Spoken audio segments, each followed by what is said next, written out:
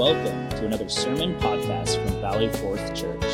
We are a church in Spokane Valley, Washington, and are dedicated to the mission of making, teaching, and sending disciples to the glory of God. If you like this podcast, please subscribe on Apple iTunes, Sermon Audio, or wherever you find your podcasts. Also, check out our YouTube channel for additional content at youtube.com/Valley Fourth Church. Now, here is a message from Pastor Joe Hirsch. Now through the Word of God this morning as we continue in our exposition of Colossians, we come now to verses 9 to 12 of chapter 1. So let us hear the Word of God again together. Paul wrote, "And so from the day we heard, we have not ceased to pray for you, asking that you may be filled with the knowledge of His will and all spiritual wisdom and understanding, so as to walk in a manner worthy of the Lord, fully pleasing to Him, bearing fruit in every good work, and increasing in the knowledge of God.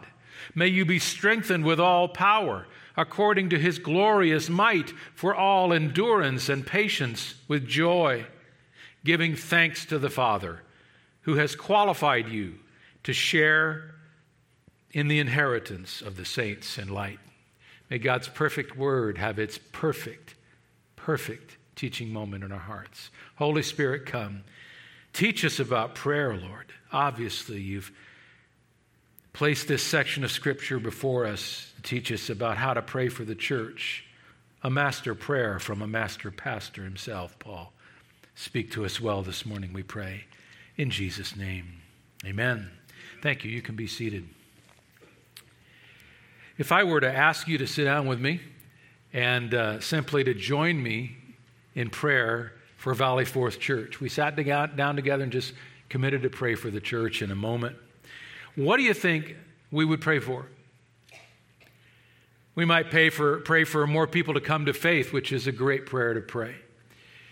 We might pray for growth and more people to come and attend and be part of the body here. We might pray for those that do come to become activated in ministry and find their way to serve.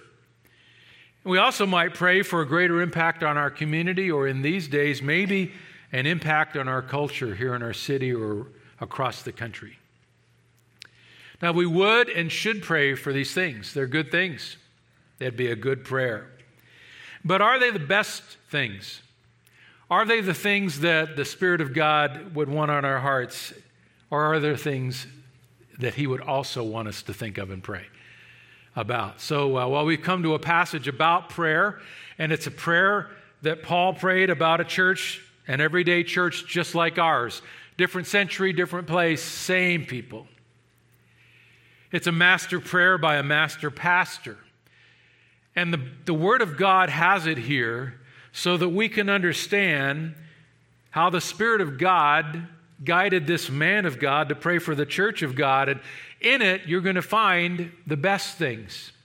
Things that won't just occur to you and me in a moment, but the things that God has placed here for every moment. These are timeless requests for the timeless church, for our church and for today's church.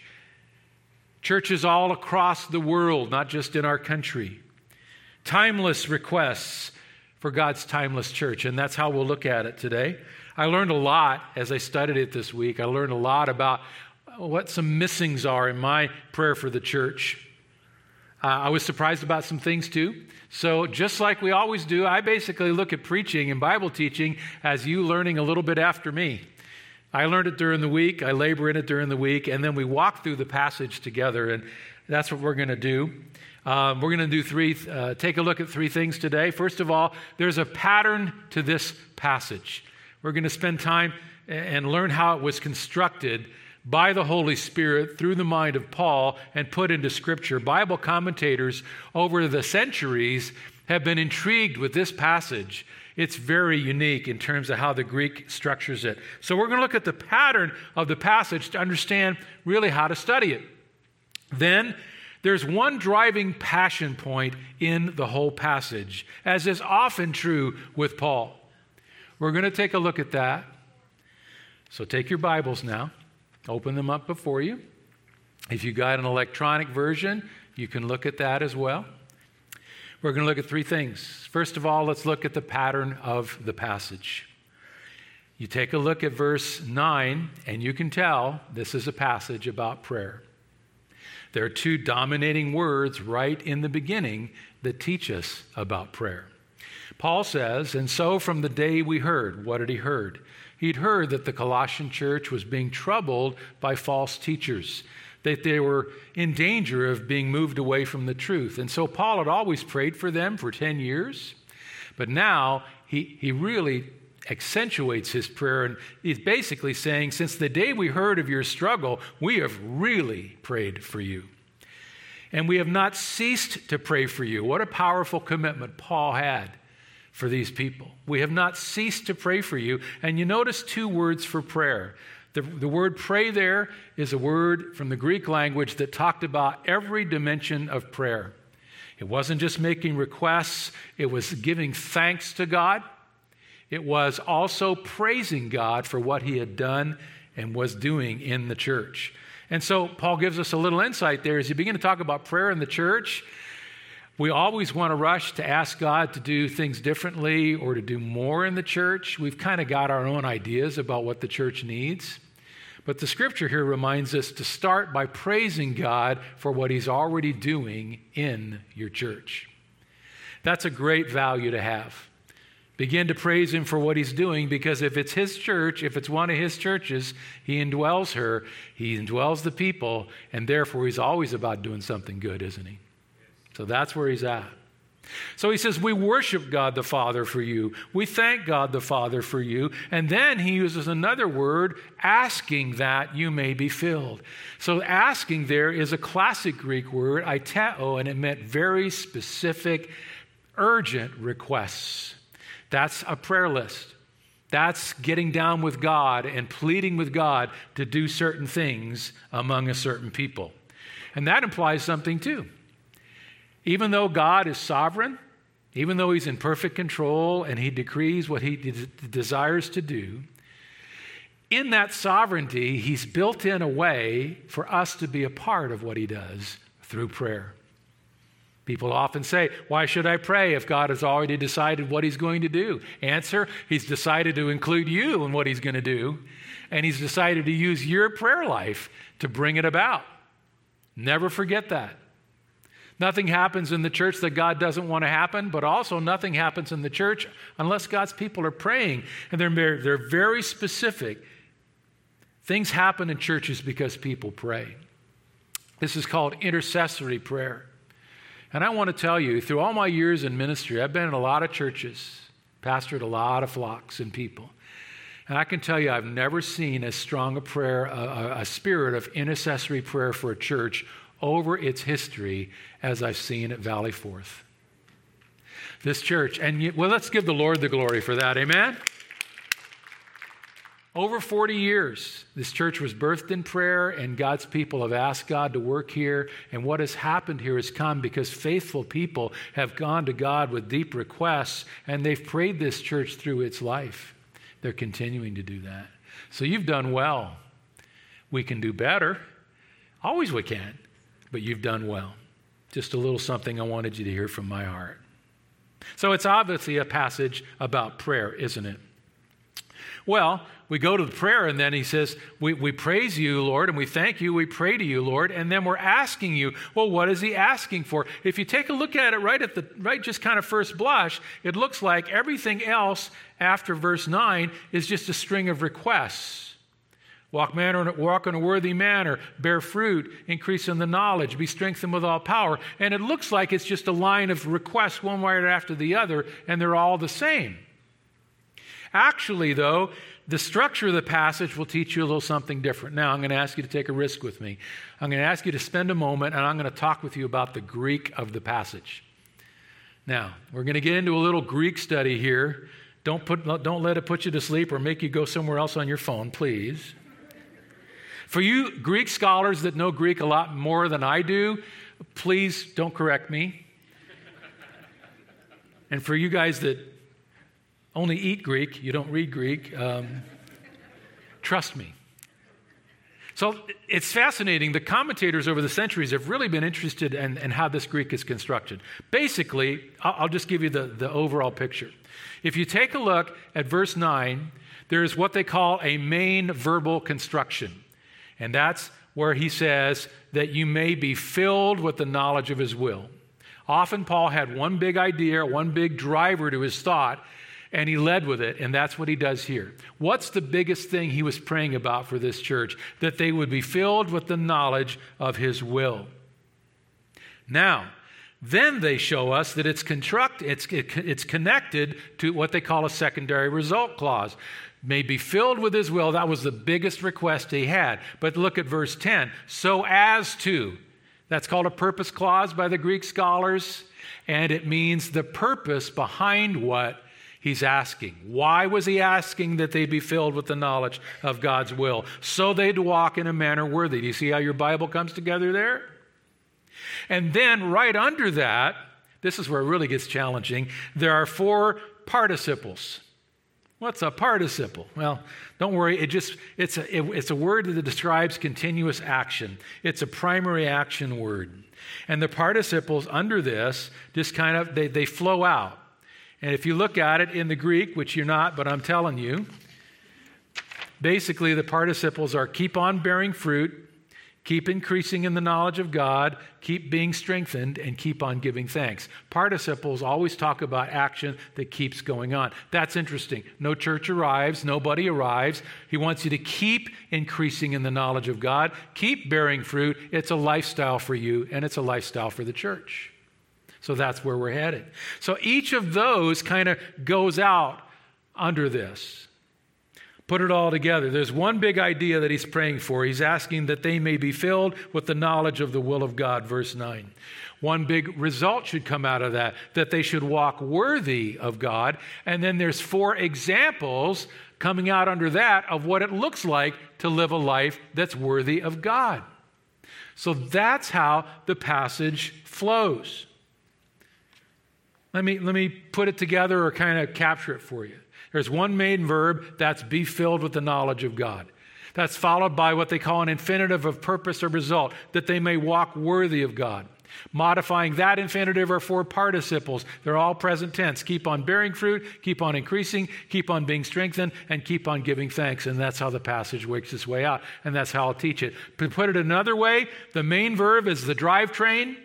The infinitive walk worthy is the steering wheel, and the 4 participles underneath about how to do that are the 4 wheels that move your Christian walk forward. Does that work for any of you? Thank you. Are there any automotive people in the crowd today? Did I even get close to that? It took me a lot of time to find that explanation. One of the biggest things you need to learn about this right now from this is that always in the New Testament, listen, knowledge is connected to action.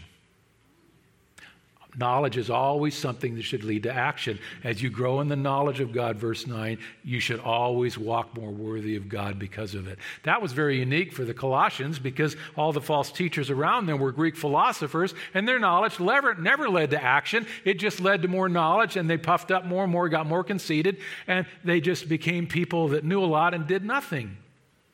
Not the New Testament way. So that's the pattern of the passage. Let's talk next about the passion of the passage. Let's look now at verses 9 and 10 more deeply. Remember, there's one main verbal idea that Paul starts with. Look at verse 9. He prayed that they might be filled with the knowledge of God's will. That was it. That was his biggest prayer for the church. Let me put it in a sentence for you. I think you'll see it on the screen as well. Paul prayed that they would be a church that was learning and living the Word of God. That was learning and living the Word of God. Notice, being filled with the knowledge of His will so as to walk in a manner worthy of the Lord. That was his biggest request. That was on his heart. More than what happened in the church is who the church was becoming. Let's take a look at some more of the details. He prayed that they might be filled with the knowledge of God. That's an interesting Greek word. It meant filled up to the very top and essentially to the point where you're overflowing. That implies there's an endless source pouring into you, and that's the way it is for the Christian. God is infinite, is He not? His word is perfect, is it not? And it's taught to us by a wonderful Holy Spirit who's also infinite in his knowledge and his power. And so he's able to pour endless knowledge into his churches. No church will ever know everything there is to know on this side of heaven about God. We just won't.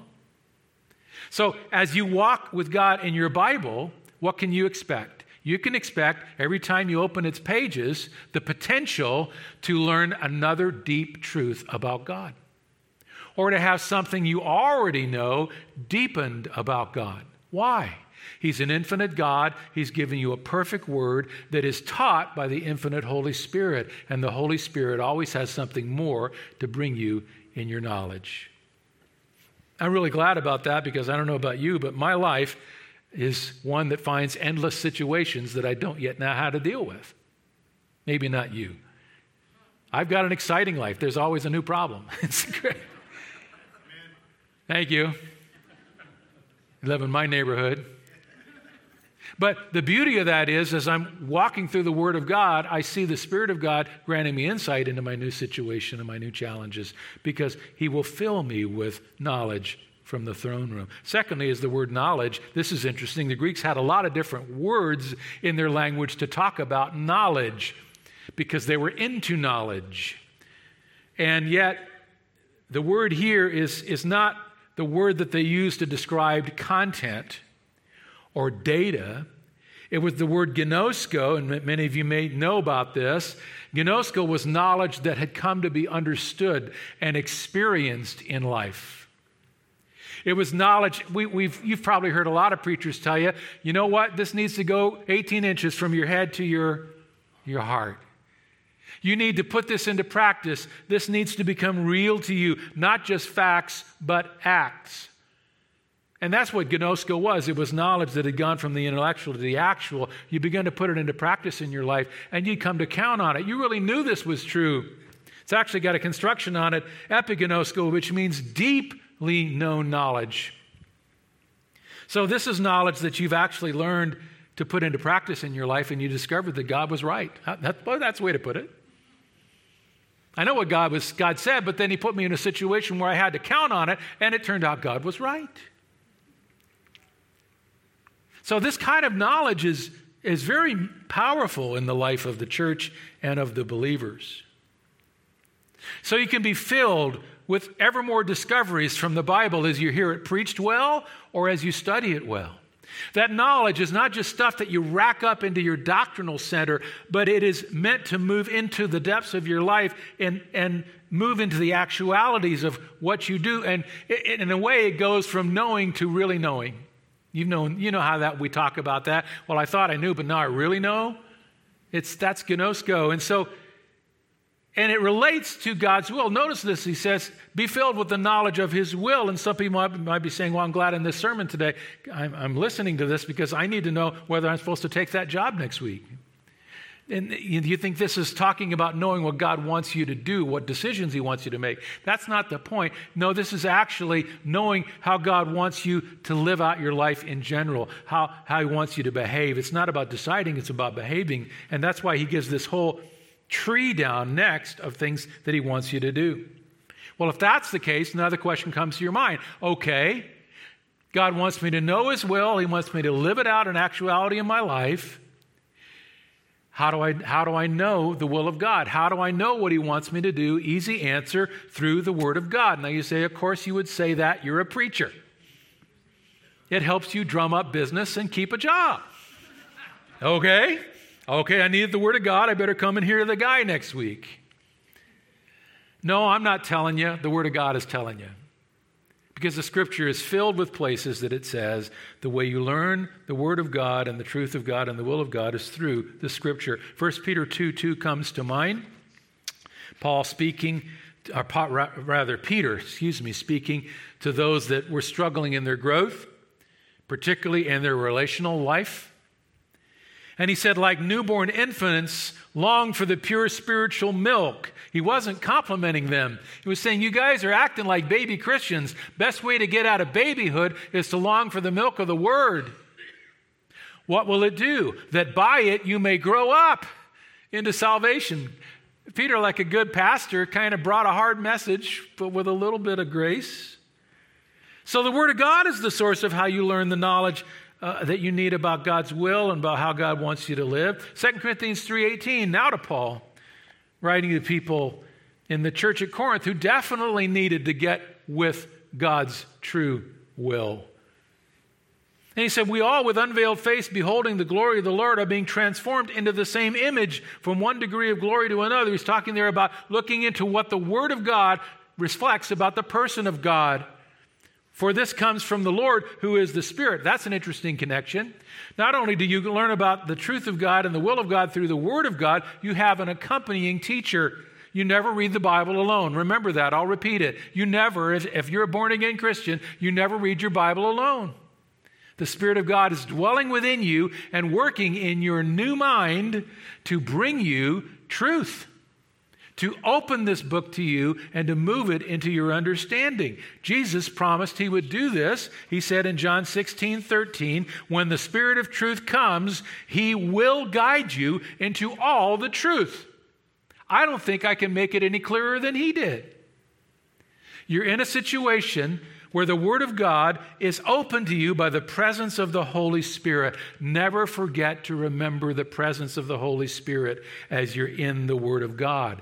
He will be there, and this text says he will lead you into two things. Look at it. The knowledge of his will in all spiritual wisdom and understanding. Spiritual means it's brought by the Holy Spirit through the Word of God. This comes from God's throne room. God will teach you through the Word of God, and he'll give you two things, wisdom and understanding. What did the word wisdom talk about? Essentially, you spend time meditating in the text, and you begin to understand what it means, the essence of it. Or you come under biblical preaching that's expository, and you begin to get a sense of what it means. That's why I believe firmly that the Spirit of God dwells over all preaching moments that are biblical. If some person gets up here and opens the Word of God to you, he's not alone in his preaching. I pray not. I pray that the Holy Spirit is over, around, before, and behind me in every word that I preach as I open the Word. It's the only way I could preach. It's the only way I could face the weight of teaching God's people God's Word. I pray in the front row of this church before every service and ask that the Spirit come and the Spirit teach and the Spirit work. I have no hope other than that. You're not here for whatever oratory I have or whatever thoughts I can come up with.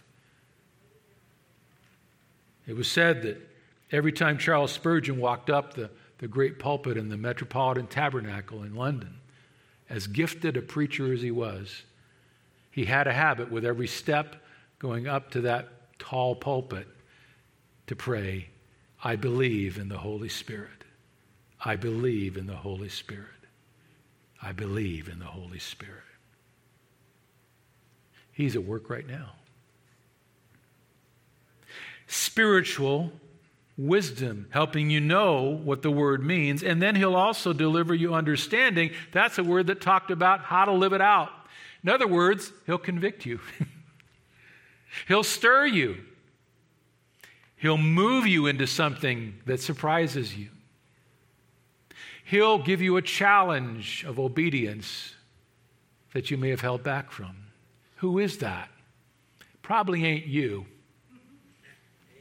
Probably ain't your old dirty heart. It's probably the Holy Spirit in that new man of yours wanting to move forward.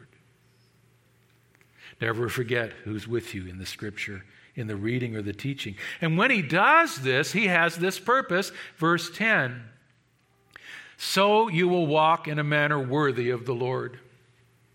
What a phrase. The Greek meant to bear the same weight as someone else. Okay? Think about that. God is holy. God possesses pure majesty. God is weighty. He bears a weight of glory. One day we'll live in that eternal weight of glory and receive it. But here's the thing. When you come to know God and what he's saying in his word and you begin to live out a life, that life ought to have some holiness to it. It ought to have some weight to it. People ought to know that you know a God who is holy and weighty and real. And here we are in a generation of Christians that has tried desperately to become as unholy and unweighty and trivial as the culture around it can possibly be.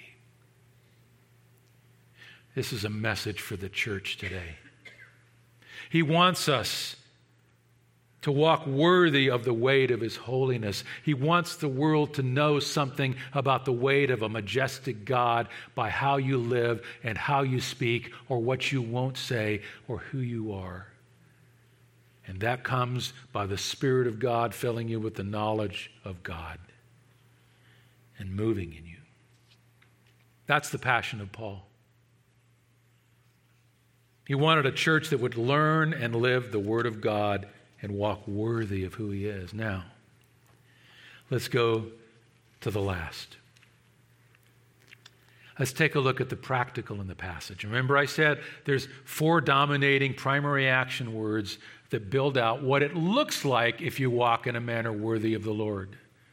So the bottom part of verse 10, all the way through verse 12, show you what it's like to have that kind of a life that bears the weight in the presence of God. What's it look like to walk worthy of the Lord? Well, the first participle there is bearing fruit. That's the first set of action words. Just trust me. Bearing fruit in every good work. That's kind of a strange phrase to us, but it's very clear to the New Testament churches because Jesus instituted it in John 15. And it's found throughout the Bible. Bearing fruit is an image that's used for the church in a lot of ways. In 1 Corinthians 16, Paul talked about bearing fruit as describing winning people to Christ. Seeing the Spirit of God bear fruit of new life out of dead souls when the gospel is preached. And he longed for that. Should a church desire that? Oh, yes, and we should desire it more here. Also, the writer of Hebrews in Hebrews 13 talked about the sacrifice of praise and bearing the fruit of praise to God. So what's a church that bears fruit? It's a church that exalts God in his truth, that praises him from sincere hearts. So a church that bears fruit leads people to Christ, regularly praises God in truth. Hebrews chapter 12 talks about a church that also learns to live a godly life under suffering. Hebrews 12 talks about the fact that if you're a child of God, he will discipline you. And he will take you through trials and difficulties to chasten you out of your sin and more into dependency and obedience to Christ. That's his vision for you. That's what gives him glory. And when you allow yourself to be taken through that process with patience and endure it, he says at the end of it, there is the peaceful fruit of righteousness if you endure.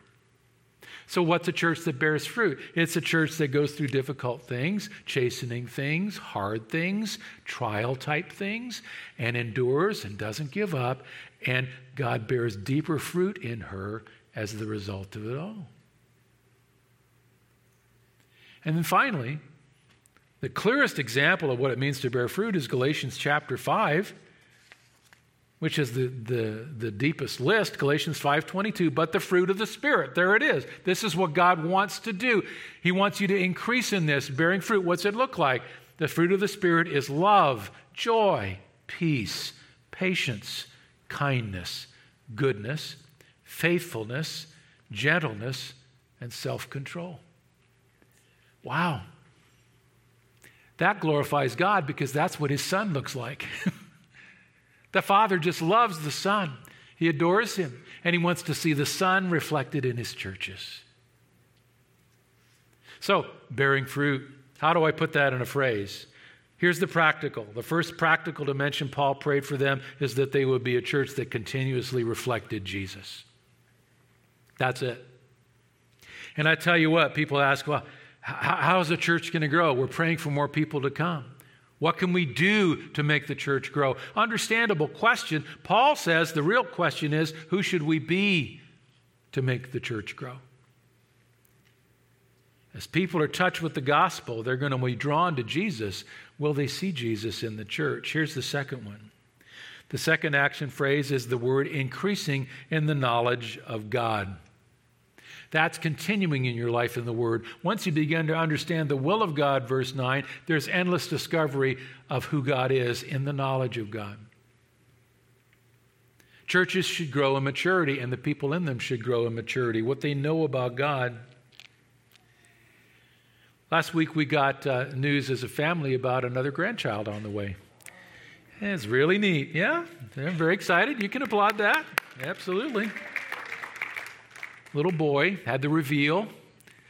It was really cute. Our little granddaughter, they were set up by one of my other daughters she poured out a little pan of blue paint for her, and Claire and Tom had their eyes closed just standing there, and they had T-shirts given to them, white T-shirts.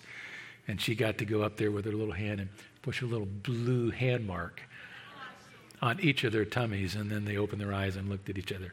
Okay, I'm done. It was awesome. So another grandchild. But you see, with the grandchildren we already have, we're measuring stages of their development. You probably do this. If you don't, you're a rotten grandfather. Maybe you're getting little marks on the door jamb. That's the old way of doing it. The new way of doing it is finding out what new words, colors, numbers, and ideas they can now express. And how are they progressing through the intellectual development? And so we're tracking that.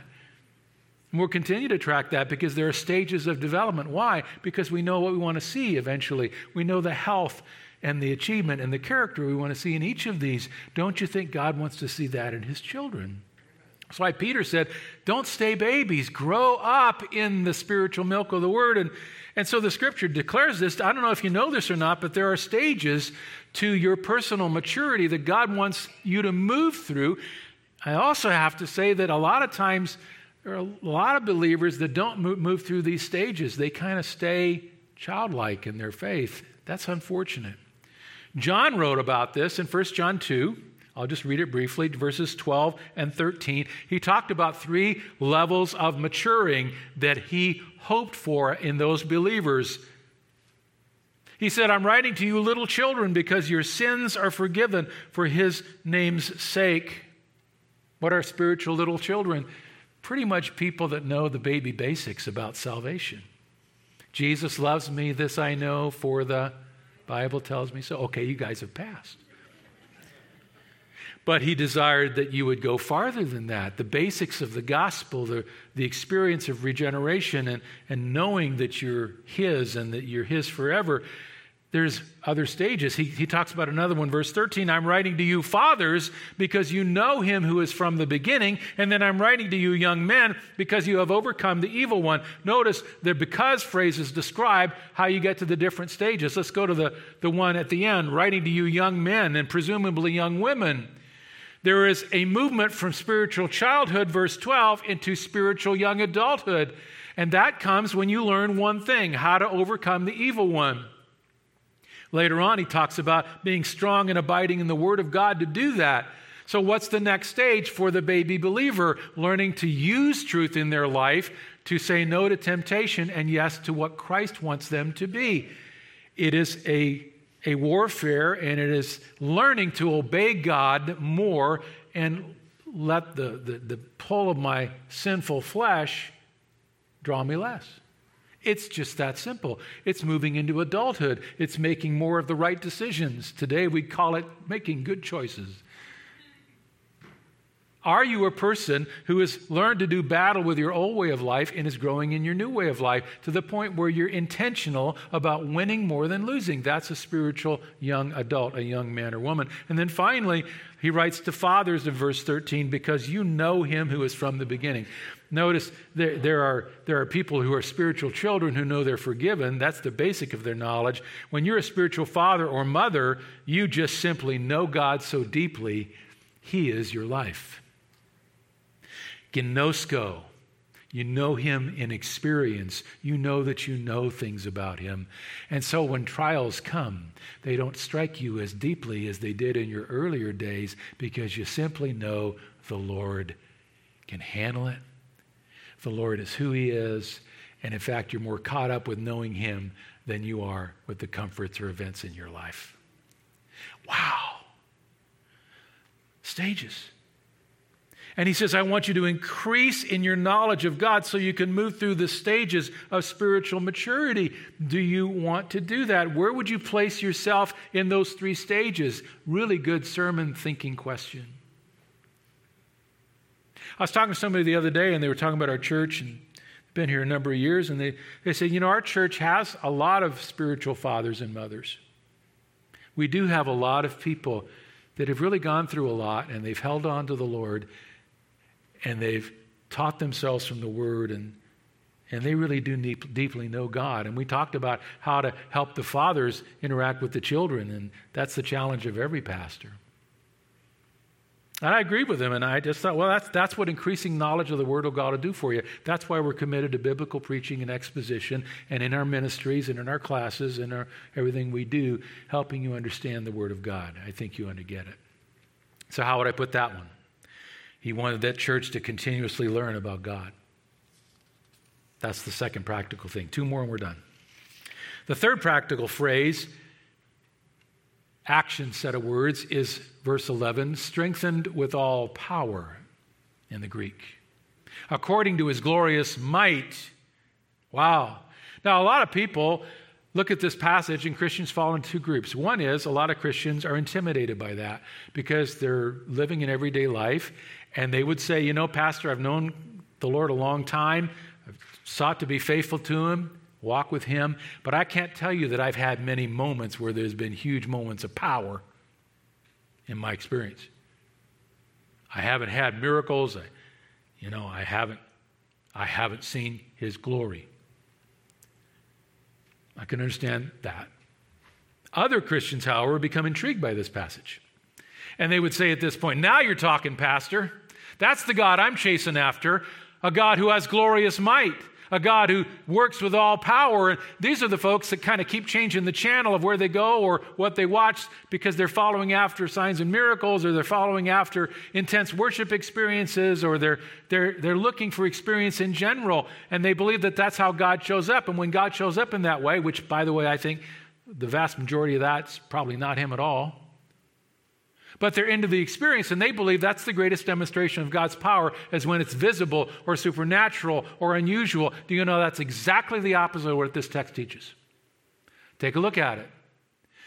May you be strengthened with all power according to his glorious might for what? How does that power show up? Not in a light show, but in your character, for all endurance and patience with joy. In the quietness of your character battles is where this mighty power shows up.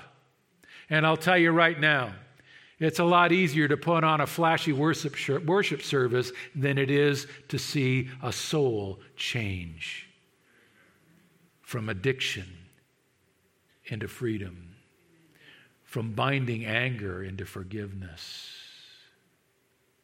Oh, I work in souls. That's what I work in every day, all day. And souls are a mysterious and difficult and sin-bound thing that take the Spirit of God and his might over times a lot longer than you would expect to create his power. 2 of the hardest things for people to do are staying under circumstances that are excruciatingly difficult, or dealing with people who are excruciatingly painful to them. Did you know that that's both words here talk about that? May you be strengthened, for all endurance is the Greek word hupomeno, and it meant to stay under a weight like a weightlifter when your arms are screaming to throw that off and for you to get out from under it. It means staying under the weight of difficulty. It's always used in the New Testament to talk about hard circumstances, hard times, difficulties that won't end. What's your temptation? Be discouraged. Lash out at God. Not only that, but there are also difficult people in our world. That Greek word for patience came from 2 Greek words, makrothumia, which meant long to boil. Don't you wish you had that quality more often? There are some people that have a quick reach to our get it button. There are certain relationships, certain perspectives, certain opinions, certain difficulties.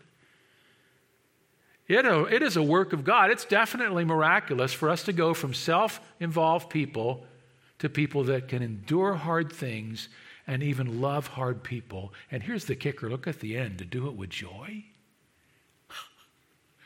That's truly supernatural. But that's what God wants to do for his churches. And he'll put his churches in difficult and unending circumstances that are confusing or perplexing. And he'll often bring his church under the attack of very difficult people. If you're a church of God, especially in our decaying society, you're going to be afflicted with people's opinions and attacks that will drive you to boil. And God says, I want you to learn through the power of the Holy Spirit, Colossians, to stay under your circumstances and to love difficult people with joy. All I can say is that takes Jesus. How would I put that into a phrase? He was praying that they would be a church that was continuously strengthened to endure difficult times and difficult people.